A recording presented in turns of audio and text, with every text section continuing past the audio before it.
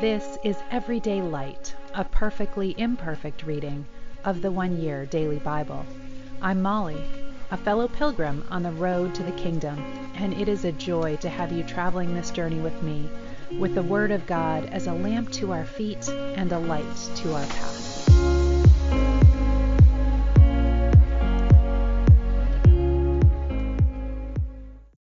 Welcome. This is the One Year Bible reading for October 17th, and we are in the book of Jeremiah this morning, starting in chapter 30. And I am happy to report that the Lord has some good news for Jeremiah today. The Lord gave another message to Jeremiah. He said, "This is what the Lord, the God of Israel, says. Write down for the record everything I have said to you, Jeremiah. For the time is coming when I will restore the fortunes of my people to Israel and Judah. I will bring them home to this land that I gave to their ancestors, and they will possess it and live here again. I, the Lord, have spoken." This is the message the Lord gave concerning Israel and Judah. This is what the Lord says. I have heard the people crying. There is only fear and trembling. Now let me ask you a question. Do men give birth to babies? Why then do they stand there, ashen-faced, hands pressed against their sides like women about to give birth? In all history there has never been such a time of terror. It will be a time of trouble for my people Israel, yet in the end they will be saved. For in that day, says the Lord Almighty, I will break the yoke from their necks and snap their chains. Foreigners will no longer be their masters. For my people will serve the Lord their God and David their king, whom I will raise up for them. So do not be afraid, Jacob, my servant. Do not be dismayed, Israel, says the Lord, for I will bring you home again from distant lands, and your children will return from their exile. Israel will return and will have peace and quiet in their own land, and no one will be able to make them afraid. For I am with you and will save you, says the Lord.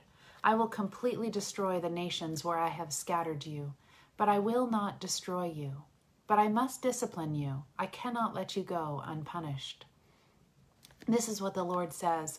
Yours is an incurable bruise, a terrible wound. There is no one to help you or bind up your injury. You are beyond the help of any medicine. All your allies have left you and do not care about you anymore. I have wounded you cruelly as though I were your enemy. For your sins are many and your guilt is great. Why do you protest your punishment, this wound that has no cure? I have had to punish you because your sins are many and your guilt is great. But in that coming day, all who destroy you will be destroyed, and all your enemies will be sent into exile.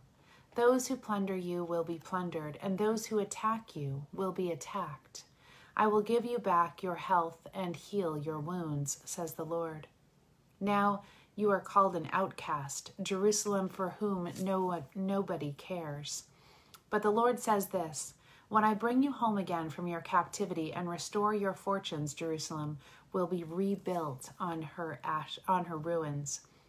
The palace will be reconstructed as it was before.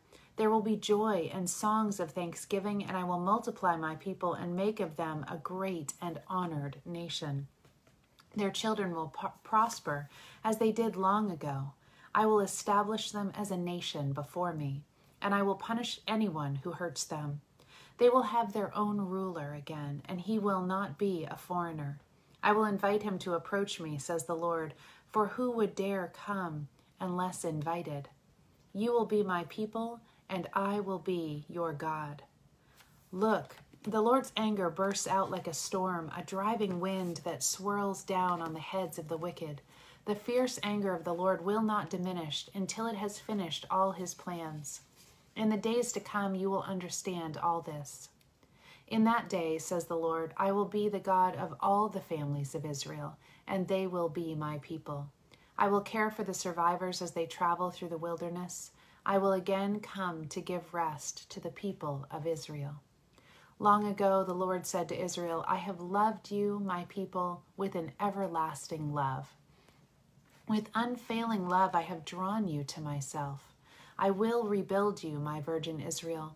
You will again be happy and dance merrily with tambourines.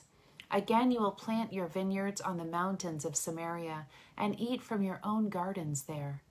The day will come when watchmen will shout from the hill country of Ephraim, 'Come, let us go up to Jerusalem to worship the Lord our God.' Now this is what the Lord says, sing with joy for Israel. Shout for the greatest of nations. Shout out with praise and joy. Save your people, O Lord, the remnant of Israel. For I will bring them from the north and from the distant corners of the earth. I will not forget the blind and lame, the expectant mothers and women about to give birth. A great company will return. Tears of joy will stream down their faces, and I will lead them home with great care. They will walk beside quiet streams and not stumble. For I am Israel's father, and Ephraim is my oldest child. Listen to this message from the Lord, you nations of the world. Proclaim it in distant coastlands. The Lord who scattered his people will gather them together and watch over them as a shepherd does his flock. For the Lord has redeemed Israel from those too strong for them. They will come home and sing songs of joy on the heights of Jerusalem. They will be radiant because of the many gifts the Lord has given them, the good crops of wheat, wine, and oil, and the healthy flocks and herds. Their life will be like a watered garden, and all their sorrows will be gone. The young women will dance for joy, and the men, old and young, will join in the celebration. I will turn their mourning into joy. I will comfort them and exchange their sorrow for rejoicing. I will supply the priests with an abundance of offerings. I will satisfy my people with my bounty. I, the Lord, have spoken. This is what the Lord says, a cry of anguish is heard in Ramah, mourning and weeping unrestrained. Rachel weeps for her children, refusing to be comforted, for her children are dead. I was just reading in Matthew about Herod killing the young children in Bethlehem after hearing that the king had been born there, and Matthew quotes this very verse. But now the Lord says, do not weep any longer, for I will reward you. Your children will come back to you from the distant land of the enemy. There is hope for your future, says the Lord. Your children will come again to their own land. I have heard Israel saying, you disciplined me severely, but I deserved it. I was like a calf that needed to be trained for the yoke and plow. Turn me again to you and restore me, for you alone are the Lord my God. I turned away from God, but then I was sorry. I kicked myself for stupidity.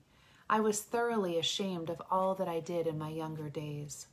Is not Israel still my son, my darling child? Asked the Lord. I had to punish him, but I still love him.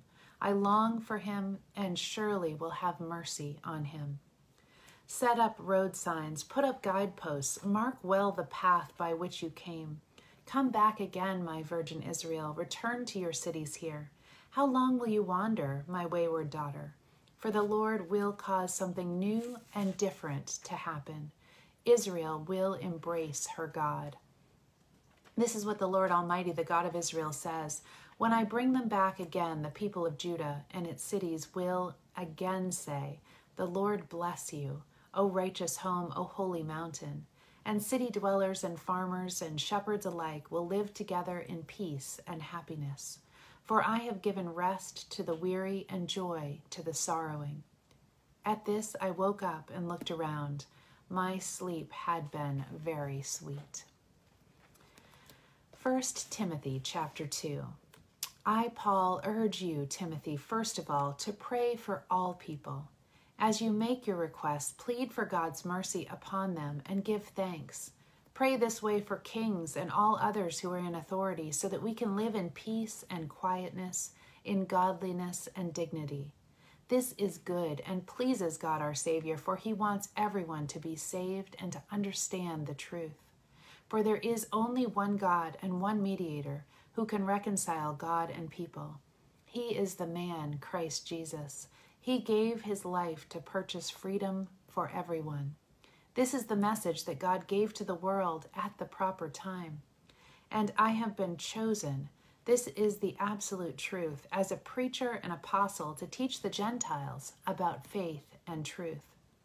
So wherever you assemble, I want men to pray with holy hands lifted up to God, free from anger and controversy.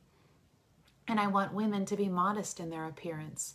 They should wear decent and appropriate clothing and not draw attention to themselves by the way they fix their hair or by wearing gold or pearls or expensive clothes. For women who claim to be devoted to God should make themselves attractive by the good things that they do. Women should listen and learn quietly and submissively. I do not let women teach men or have authority over them. Let them listen quietly. For God made Adam first, and afterward he made Eve. And it was the woman, not Adam, who was deceived by Satan, and sin was the result. But women will be saved through childbearing and by continuing to live in faith, love, holiness, and modesty. Psalm 87. On the holy mountain stands the city founded by the Lord. He loves the city of Jerusalem more than any other city in Israel. O city of God, what glorious things are said of you. I will record Egypt and Babylon among those who know me, also Philistia and Tyre, and even distant Ethiopia. They have all become citizens of Jerusalem. And it will be said of Jerusalem, everyone has become a citizen here. And the Most High will personally bless this city.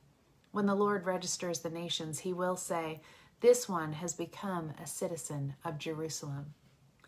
At all the festivals, the people will sing, the source of my life is in Jerusalem. Proverbs 25:18 and 19.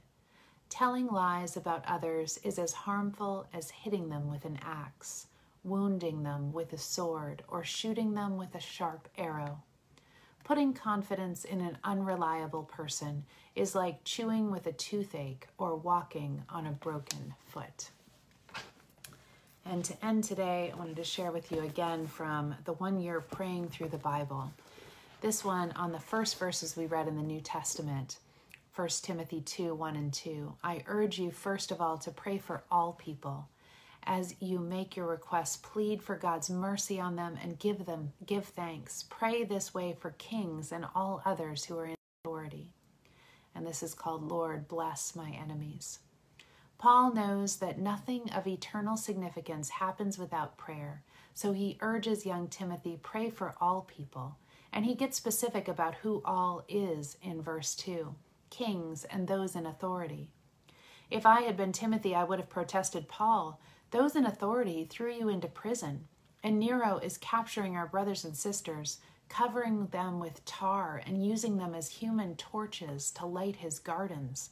Surely you don't expect me to plead for mercy and give thanks for these enemies of the cross. Does Paul really expect us to beg God's mercy for those who ruthlessly inflict pain on us? Paul fully understood God's great mercy and patience with him, the worst of sinners. If we truly grasp the mercy and patience God has graciously given us, it's easier to pray mercy for our enemies. God's mercy causes people to turn from evil and come to repentance. His mercy brings unlikely people to salvation. We can even thank God for our enemies because we know he uses everything, even them, to accomplish his good purposes. Gracious Father, thank you for your mercy that brought me to salvation. Thank you for using my enemies to drive me to my knees and to root out pride and produce humility. I pray for your mercy on the enemies of your cross, mercy that will lead them to repentance and salvation. Thank you that in your mercy you will use all things to fulfill your eternal purposes.